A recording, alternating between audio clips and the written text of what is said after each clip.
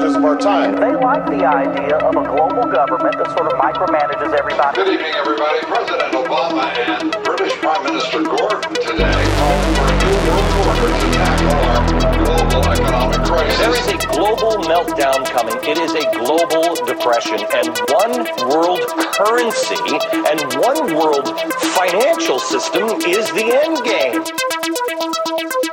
State Department, the Federal Reserve, even the EPA are sending billions of dollars overseas, and many economic and political decisions made in the United States just don't benefit us.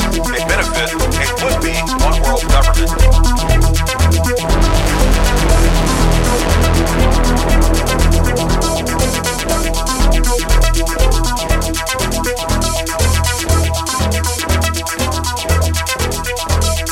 Who is our government serving? Us or global